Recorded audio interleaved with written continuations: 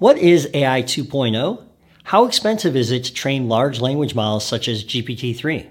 What impacts do language models have on society, and how are researchers approaching the harms?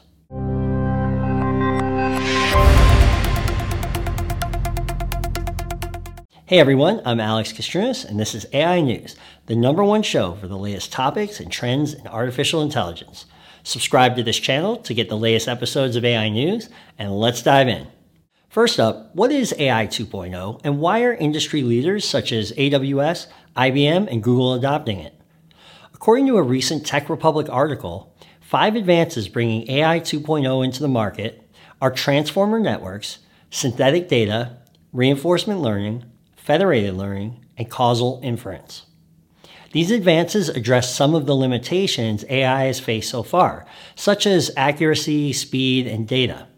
AI 2.0 is characterized by language, vision, and data generation, meaning it is more generally robust than AI 1.0 technologies, which rely on task-specific models and centralized training. For more information on these new technologies, be sure to follow the link in the description below. Next, as language models become more complex, making use of millions to trillions of parameters, the cost of compute necessary may reach $1 billion or more.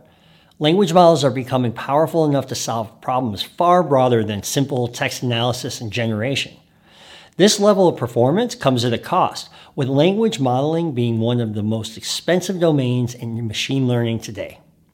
Companies see the potential for these models to bring in billions of dollars in revenue, but what does it really cost to train them? Follow the link in the description for a breakdown of the costs associated with building a computing cluster capable of training language models such as GPT-3 and beyond. Speaking of GPT-3, could it be possible to let an AI assistant read and respond to your emails? Researchers from University College Maastricht have set out to do just that. It could make sense to allow an AI assistant to read and respond to emails in the interest of saving time on routine tasks. The researchers were mostly concerned with giving this approach a try using GPT-3 in order to assess whether or not the approach would be viable. Unfortunately, even though GPT-3 can provide useful information about the world, it isn't a great secretary.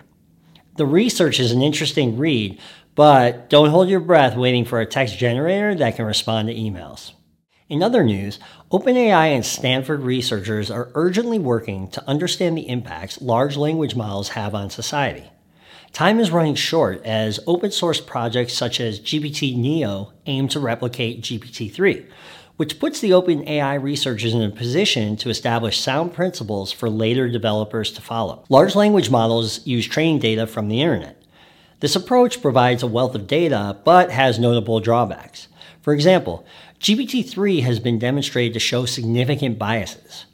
Researchers also disagree about who is in the best position to set the rules others must follow, with many arguing for or against governance in the domain of language modeling.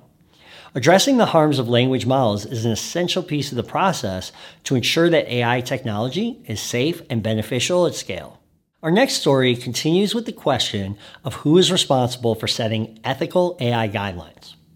Recent controversies over technology that makes classifications on sensitive features such as race and gender have escalated concerns about ethical reviews in computer science research. One example comes from a project called Speech to Face, which aims to recreate the face of a person from only audio of their voice.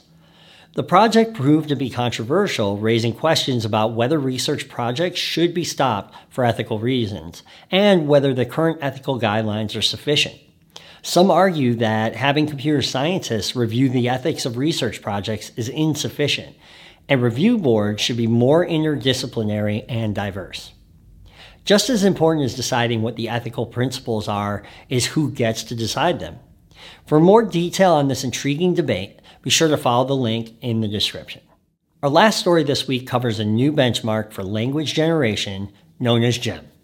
Researchers from more than 40 labs, including Intel, Microsoft, and Google, developed GEM to streamline the language model testing process.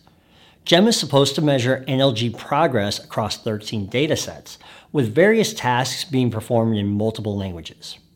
Having a consolidated benchmark develops standards for evaluation using both human and automated methods. The introduction of GEMS should allow researchers to more clearly measure the progress of various NLG models and facilitate a more unified research community. Well, that's it for this week's Top AI Headlines. Be sure to subscribe to this channel if you haven't already, and check out the description below to learn more about everything covered in today's show.